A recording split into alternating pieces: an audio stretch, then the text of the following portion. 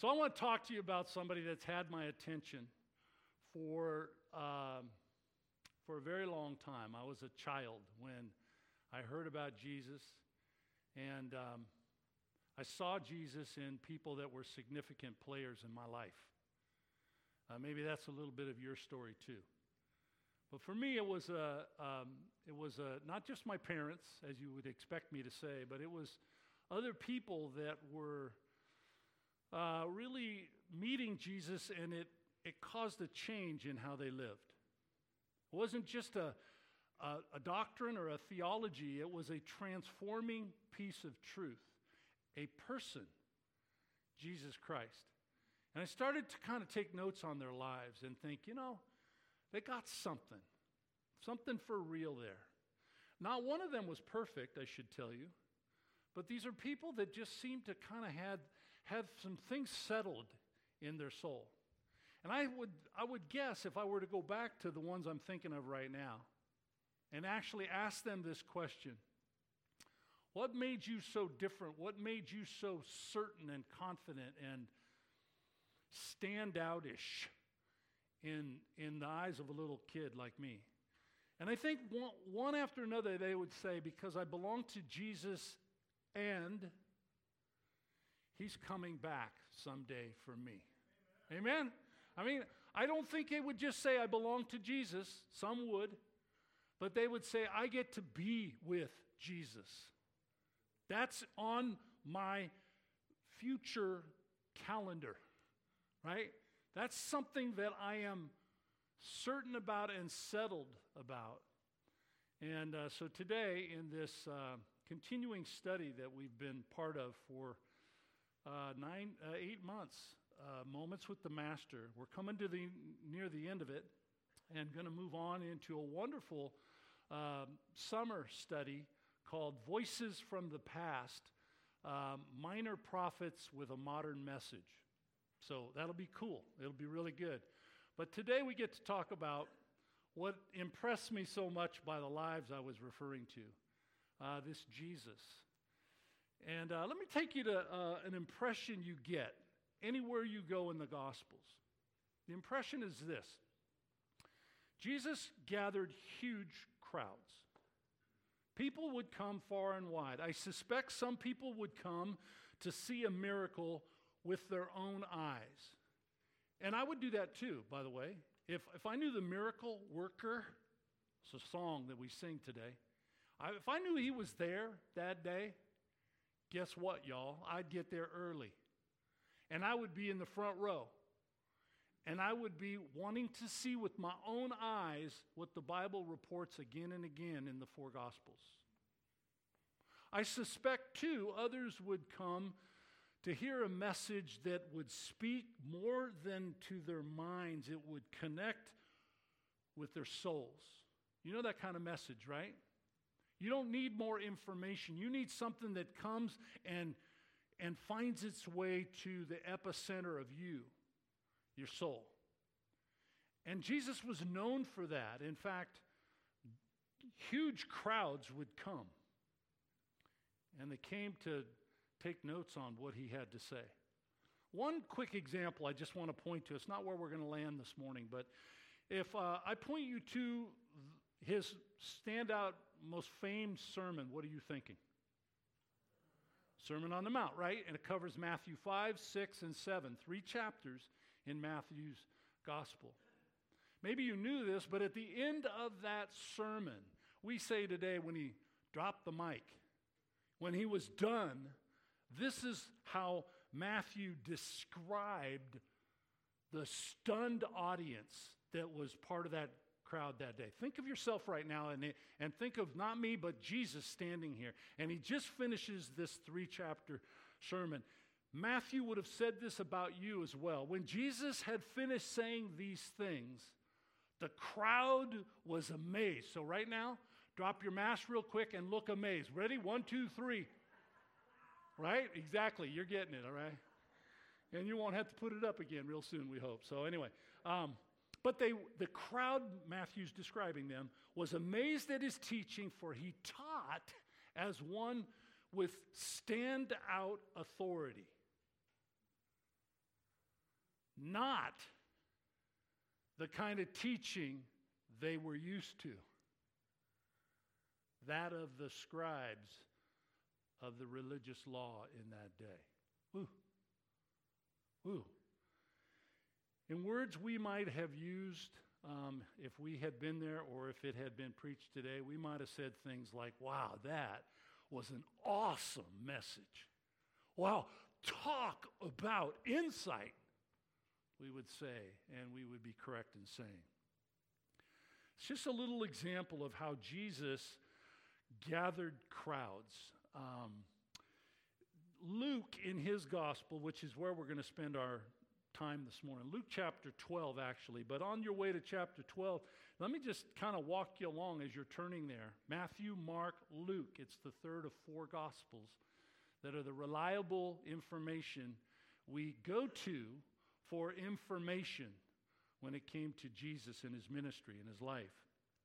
There's other places in the Bible, but those are the sort of core teachings, in case you're new to all of this. And you find there this same narrative repeating. Chapter 11 it starts out, one day Jesus was praying in a certain place. When he finished, one of his disciples said to him, hey, teach us to do what you just did and what John's disciples are learning from him. We want to know how to pray. It's a pretty good thing to ask Jesus. Tell us how to pray. And so he goes into detail about how to pray. And you got to know the 13 verses at the beginning of chapter 11. Read them sometime today. That's not where we're going to stop.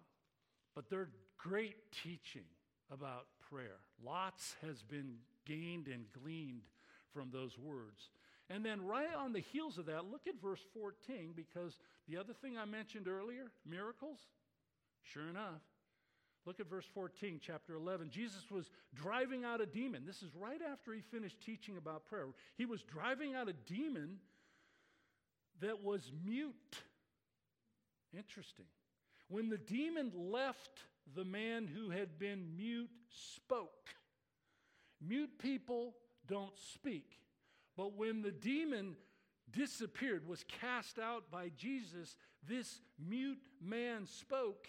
And I won't have you do it again, but the crowd was amazed. That's the kind of thing that Jesus did. But I should tell you, not everyone shared that sentiment. Verse 15, sure enough, begins a description of a bunch of holdbacks. Look at me right now. This is a holdback. You just saw a man who hadn't spoken a word in your memory speak.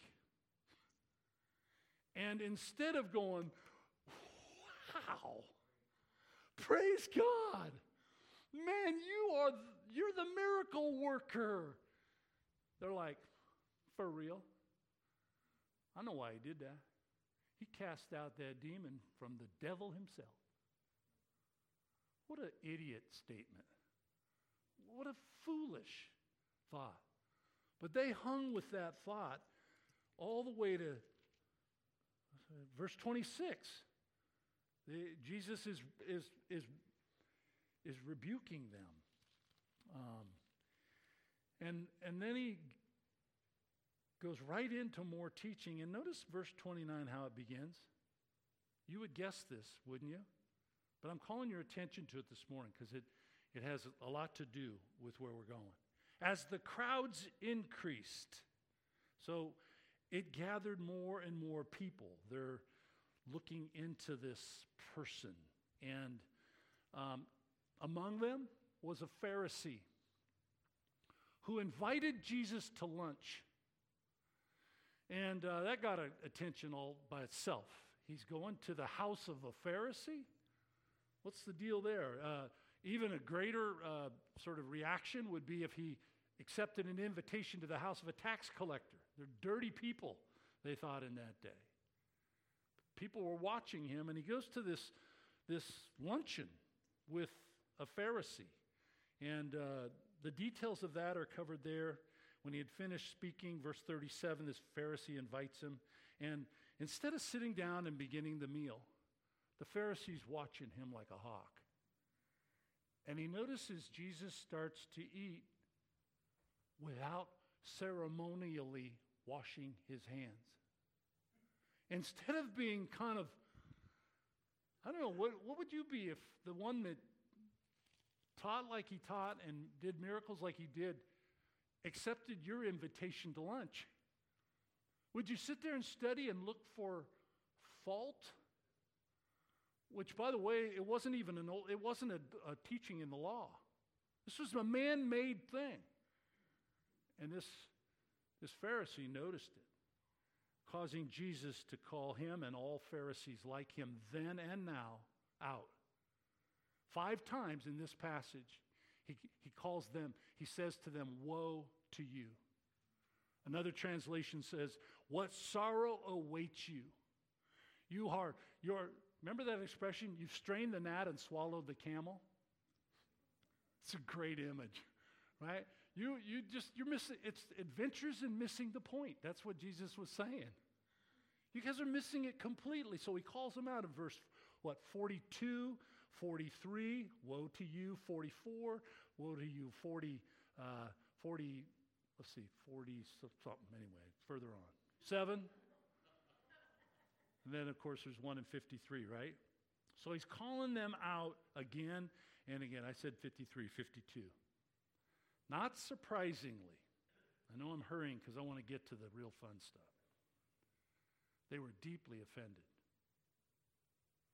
They absolutely choked on his words. One of them, verse 45, an expert in the law, answered him, "Teacher, when you say these things, you're hurting our feelings."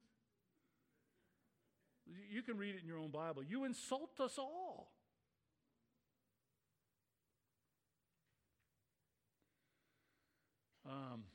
Let's just say that the meal ended before dessert was served. All right, it didn't go very well, and the chapter ends, verse 53, when Jesus went outside, the Pharisees and teachers of the law who were inside having lunch with him began to oppose him fiercely and to besiege him with questions for the purpose of catching him, snagging him, taking him down. All right. Outside, remember he's been at lunch, he's outside now. Look how chapter 12 begins, because Luke wants us to notice this. Meanwhile, when a crowd of many thousands had gathered so that they were trampling one another, Jesus begins to speak first to his disciples, and he goes into an extensive list of important topics. And I want to invite you to do the same. But the topic that tops all, in fact, I'm going to imagine right now, I almost brought a bell. You know, a cowbell. We used to bring one to our kids' games. And we didn't make a lot of friends from the people around us.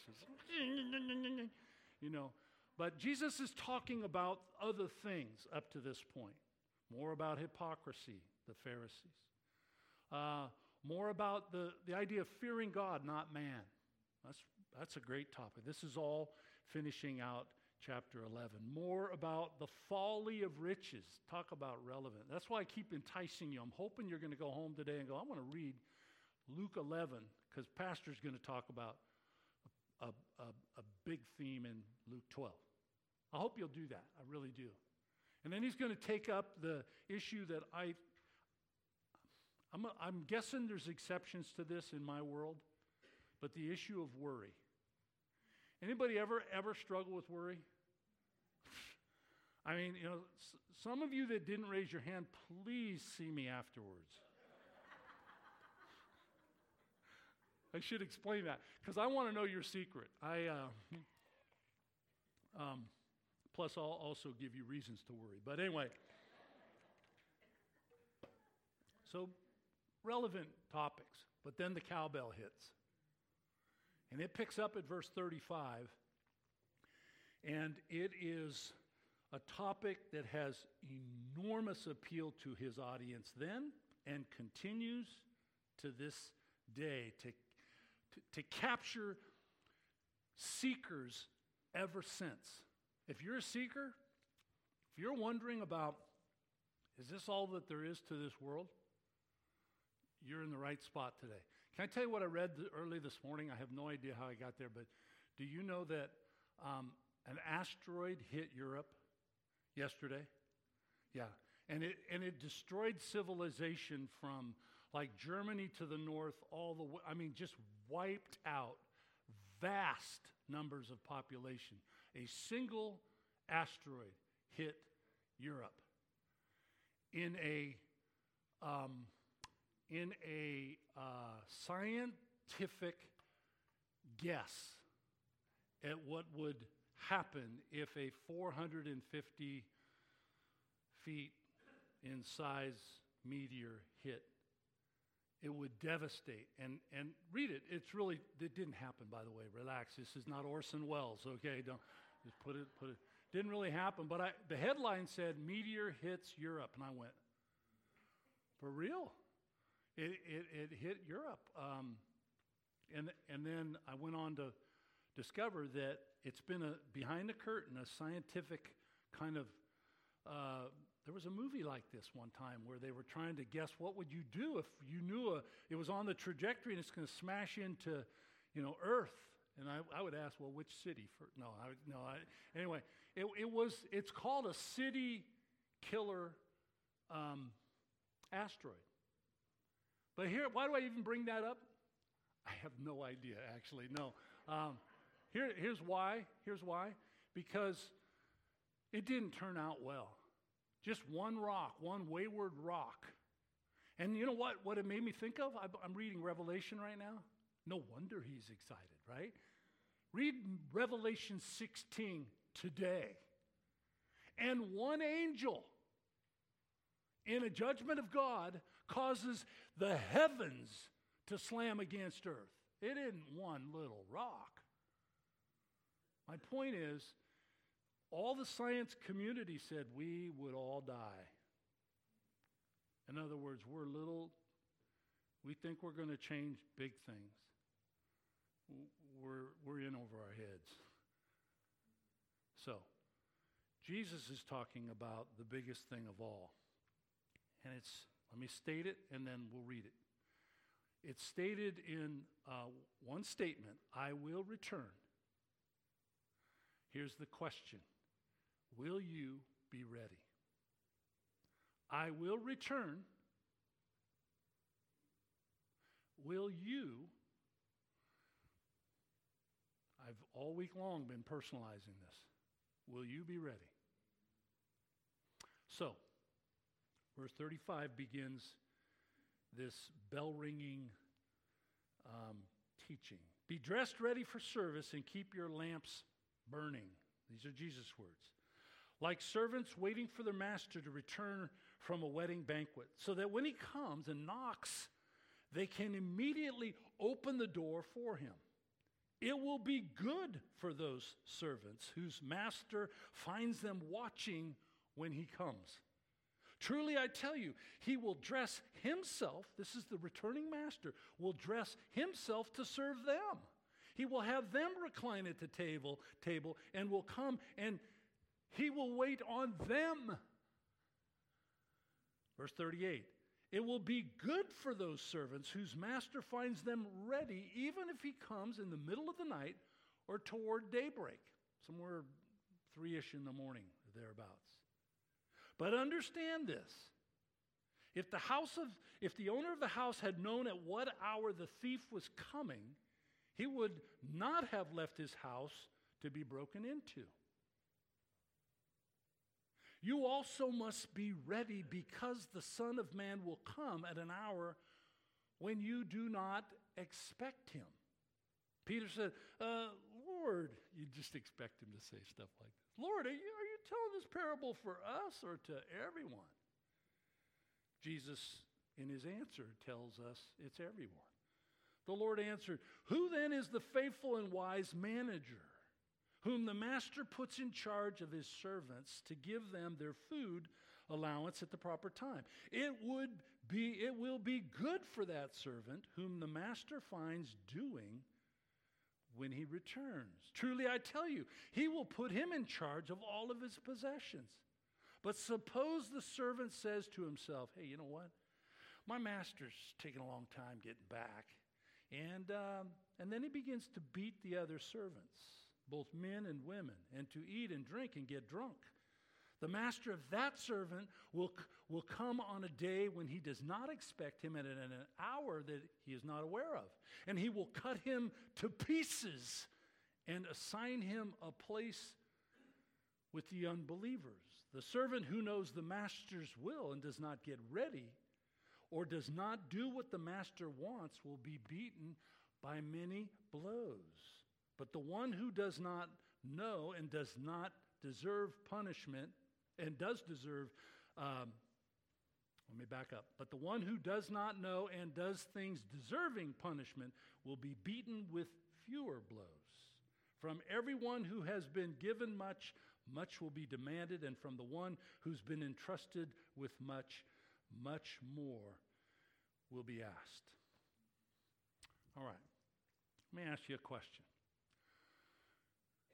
Do you have a sense of how much is said in the Bible about the return of Jesus? How many would say a lot or kind of very little? Okay, I see hands both ways, okay? Consider some of these statistics. The answer would be a great deal. Swindoll has studied the frequency of all of this. 1 out of every 30 verses in the Bible has to do with Christ's return or the end of time. What? That's a lot. 1 out of every 30. In the New Testament, there are 27 books, right? And there are 23 of those books of the New Testament deal with the return of Jesus. They address the return of Jesus. That's a lot. 23 of the 27. Here's another fact. Of the 216 chapters in the New Testament, that's how many there are over 300 references to the return of Jesus. That's a lot. And then if you were to say, well, Pastor, how about the Old Testament? There's a lot of Bible still, right? And you would be correct. And you would quickly recognize names like Moses and David and Isaiah and Jeremiah and Daniel. And all of the minor prophets had a lot to say about the return of Jesus. You're going to hear some of that in the summer series that's coming up. Now, this passage, therefore, is not a standalone. Please don't walk away from this and go, well, he reached and scratched at and found his way to something like this. If you look at the bottom of your outline, you who are online can also see that. Just go back to the host site, GracePointFamily.com, and you'll see sermon notes. At the bottom, there's a ton of passages that were part of shaping this message. And I do that every week, so you have further study options and opportunities. Okay, so it is one of the many passages, this Luke 12 that we're looking at. Luke 21, Matthew 24, Mark 13 are so-called Olivet Discourse, where Jesus came out and gave detailed descriptions of answering the question, so what's the future look like, Jesus? You say all of it's going to end suddenly and all. What's that look like? And he goes into tremendous detail in those parallel passages. So you'll be sure and look that up, all right? But let's start where he started. I'm coming again. Who is the master in this story is important. That would be Jesus. He's the master. And we know him as the Son of Man. He's referred to also in this section that we just read as the Son of Man. He's known throughout the Bible as the Son of Man, and it was a frequent reference that he used to himself, I, the Son of Man. So he is the master. The slaves or the steward are disciples and all followers of Jesus. We could get into nuances there, but essentially they're all followers. You might even say the master could be, some have said, pastors.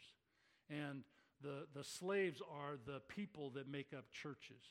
But the bottom line is they're all included here, all right? They all have something to understand. The master then will be gone for a while. And this is really important. If you want to write a word down, please, it's everywhere in the Bible. The master will return unexpectedly. Okay? Now, the master's Jesus. The steward might be a pastor. The steward and servants, that's us. But the master will be gone for a while and then return unexpectedly. Look again at verse 40. You also must be ready because the Son of Man, Jesus speaking of himself, will come at an hour when you do not expect him. Look again at verse 46. The master of that servant will come on a day when he does not, key word there, unexpected. It's not like, hey, yeah, you're just 10 minutes late. No, it's not on anybody's calendar. Many a fool have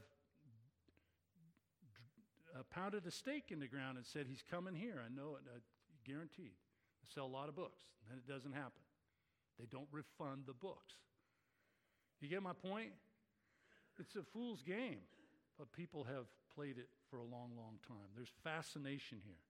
The unexpected piece is something I want you to grasp. Not just because it's something that stood out to me, but Jesus makes it, and the apostles Paul and Peter did. They talked extensively. I want to quote a couple of passages, and I bring them up because it's this passage out of Thessalonians, 1 Thessalonians 5, was written, the human author, the Apostle Paul. It was only written in AD 51. If you do the quick math, that's less than 20 years after Jesus died and rose again and returned to heaven. So in under 2 decades, Paul is addressing some great interest in the people. When is he coming back? We're not the only people, is my point, that have thought, when's he coming back?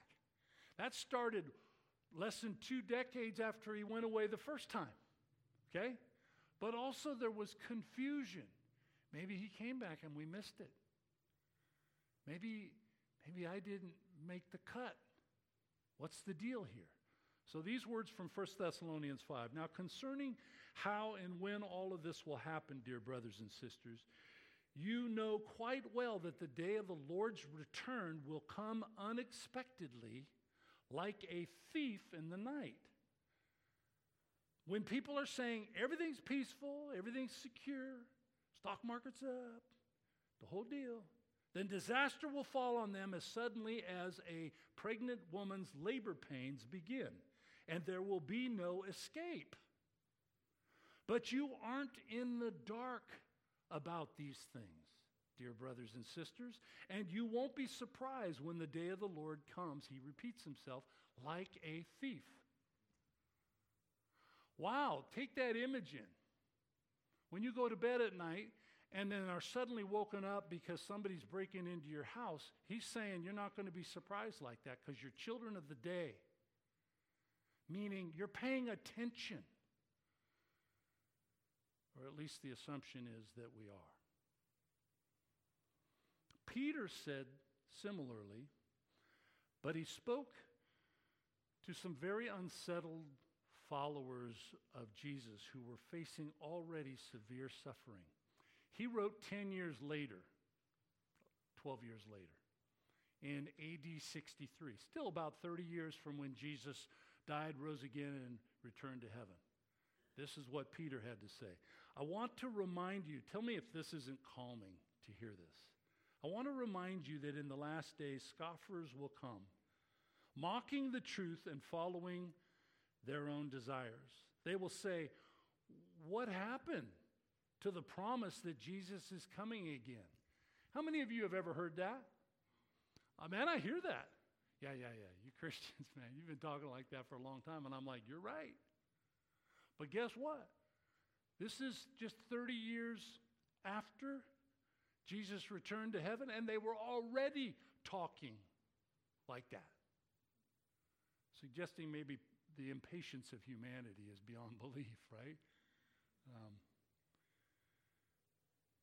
So they will say, what happened to the promise that Jesus is coming again? There's mockery in those words. From before the times of our ancestors, everything's remained the same since the world was first created. I'm quoting 2 Peter chapter 3. They deliberately forget that God made the heavens long ago, not after mixing cement and all that goes into building something. Listen to this. By the word of his command, it came into being. And he brought the earth out from the water and surrounded the earth with water. Then he used the water later to destroy the ancient world with a mighty flood. And by the same word, the present heavens and earth have been stored up for fire. They're being kept for the day of judgment when ungodly people will be destroyed. But the day of the Lord will come. This is Peter now, not Paul and not Jesus. The day of the Lord will come as unexpectedly as a thief.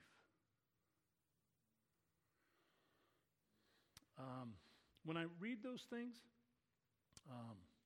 Jesus will return, and his return will be unexpected like a thief. It's a theme that we're supposed to get. John uses the same language in Revelation. You realize that? So we got Paul, Peter, and John, and Jesus. It's a whole bunch of authors in the New Testament. Sources of truth. I have to tell you something. When I read those words, like a thief, I remember a little boy who was a school-age kid, and he was banned from the local stores. There was a Safeway store and a sort of a variety store. And he was about third grade, I think, fourth grade. And he was banned from those stores because he was a thief. And his dad sat him down and said, you are to stay away from these stores. You're not allowed to be in these stores. And the standard was clear. The dad's threat was real. And consequences were mapped out. Things like restrictions for the rest of your life, stuff like that. And this was clearly communicated. The expectations were clear. And the consequences were equally clear and unpleasant. Okay? So time passed, and that child complied, understood the seriousness of the matter. And then, overcome by temptation, I did what was forbidden. The child did what was forbidden. And I found my way, I'm not even sure how I got there. It was out of body, pretty much. But I found my way to this variety store, and guess who happened to be shopping that day? It's just not fair. It's not fair.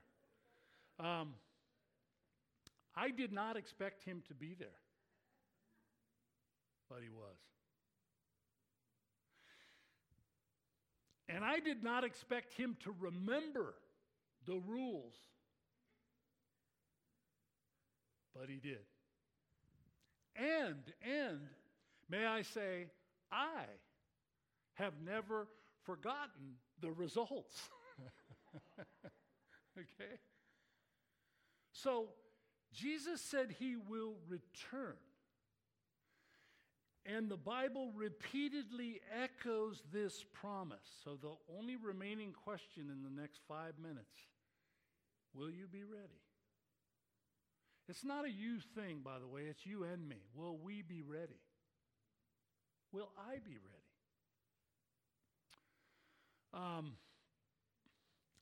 That question is one everyone gets to answer. And can I tell you something? Please don't just answer it for, what are we, May 16th?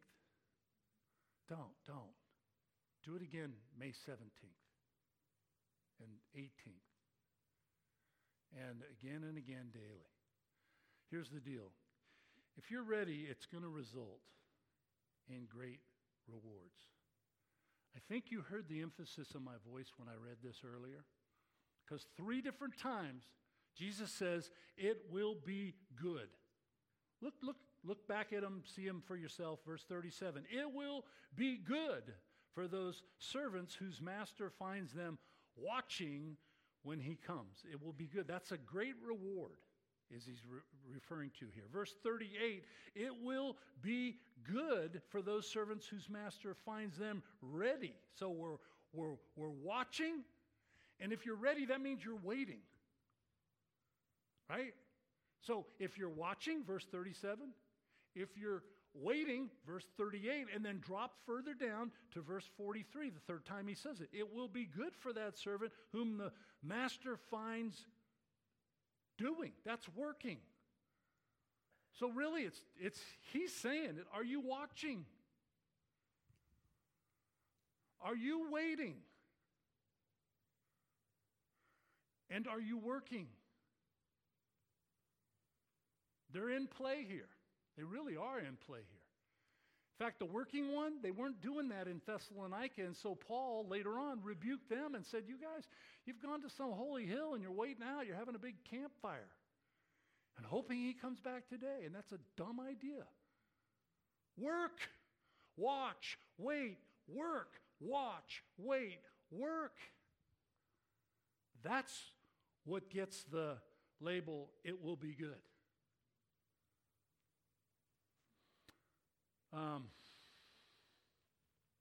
Because if you aren't ready, verse 45 and to 47 really here, is not a pretty picture. You will receive a rebuke and judgment. I have to read this in fairness, equal time to the ones that are looking forward to reward. 45, but suppose the servant says to himself, hey, no big deal. My master's gone a long time. I know, he told us he's coming back. Kind of like me and my dad, right? Stay out of that store. And then he begins to beat the other servants. Can I just put a label to that? He begins to behave badly. Because it goes on to say, he eats and drinks and gets drunk. He lives a foolish, careless, reckless life. Who among us isn't tempted with that every day? That master of that servant's going to come on a day when he does not expect him at an hour, like me in that store, that he wasn't aware of, and he's going to cut him to pieces. My dad didn't do that, but I remember I told you, I haven't forgotten the results. I just don't like variety stores. No, I don't steal anymore. He will cut him in pieces and assign him a place with the unbelievers. That's not good. And the servant who knows the master, his will, and does not get ready, verse 47, does not do what his master wants him, will be beaten with many blows. Listen to me now. The Apostle Peter makes a clear connection to these 2 points. Jesus will return, and we should be ready. His unforgettable words, this is Peter's unforgettable words in 2 Peter chapter 3. Just listen to this. The day of the Lord will bring about the destruction of the heavens by fire. People say, how's the world going to end? It ended by water, it's never going to happen again. It's right there. This puppy, smoke.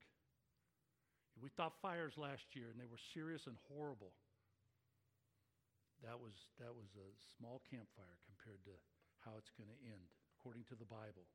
The day of God will bring about the destruction of the heavens by fire, and the elements will melt in the heat. But in keeping with his promise, I don't know anybody that says, oh, I'll take my chances on that one. In keeping with his promise, we're looking forward to a new heaven and new earth where righteousness dwells. So then, dear friends, since you're looking forward to this, make every effort to be found spotless, blameless, and at peace in him. So we got stuff to do, is what he's saying here. He's coming again. That fact is established. Maybe if you saw my earlier title, and some of you are tuning in today because you heard coming again, you're thinking, he's going to tell us when. I don't know when. So sorry to disappoint you, but the uncluttered truth is there's a very big bias in the Bible, and it's this: in light of the fact that he's coming again, how then shall I live now? So that's the hard question I want to finish with. In fact, would you write some things down? Because they're questions. They're questions for all of us to really ponder. Would you be surprised if it was today?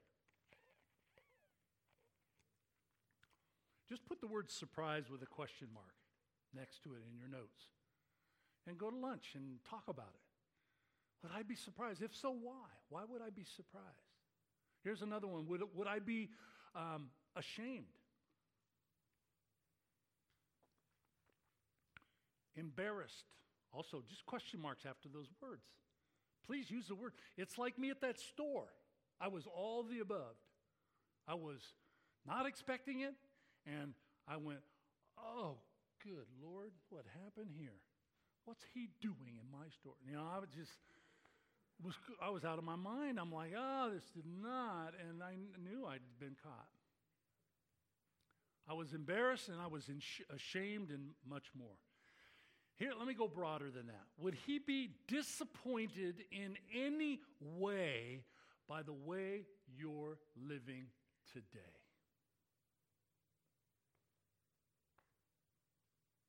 If you're living with someone that's not your spouse, you're in a relationship with somebody and you're living together without a wedding commitment, you answer the question. Think Jesus is okay with that? Come see me afterwards, and I will not beat you up. I will give you God's word. And you get to come to the conclusion, maybe this is a situation that might leave me ashamed and embarrassed.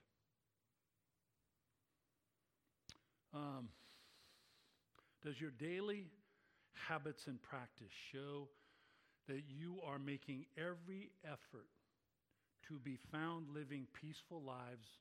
We just quoted it from 2 Peter 3, verse 14. Peaceful lives that are pure and blameless.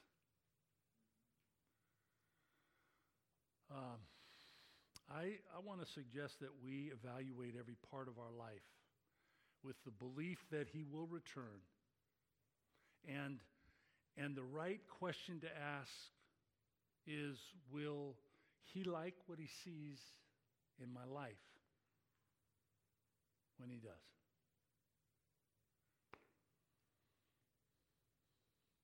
I'd like you to bow your heads with me this morning.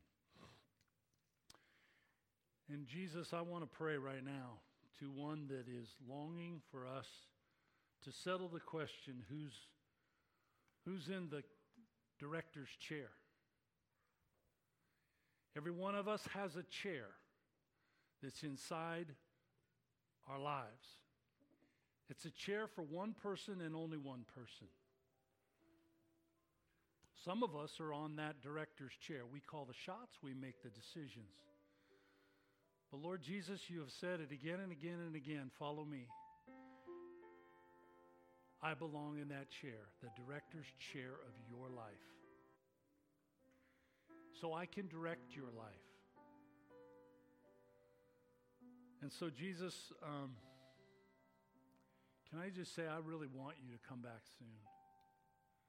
As they said in New Testament times, Maranatha, come quickly, Lord Jesus. Our world is hurting. Our world is broken.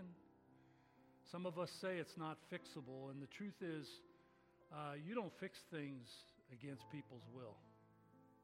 And there doesn't seem to be widespread interest in us saying, God, we've messed this thing up. Please, in repentance, help us fix it up.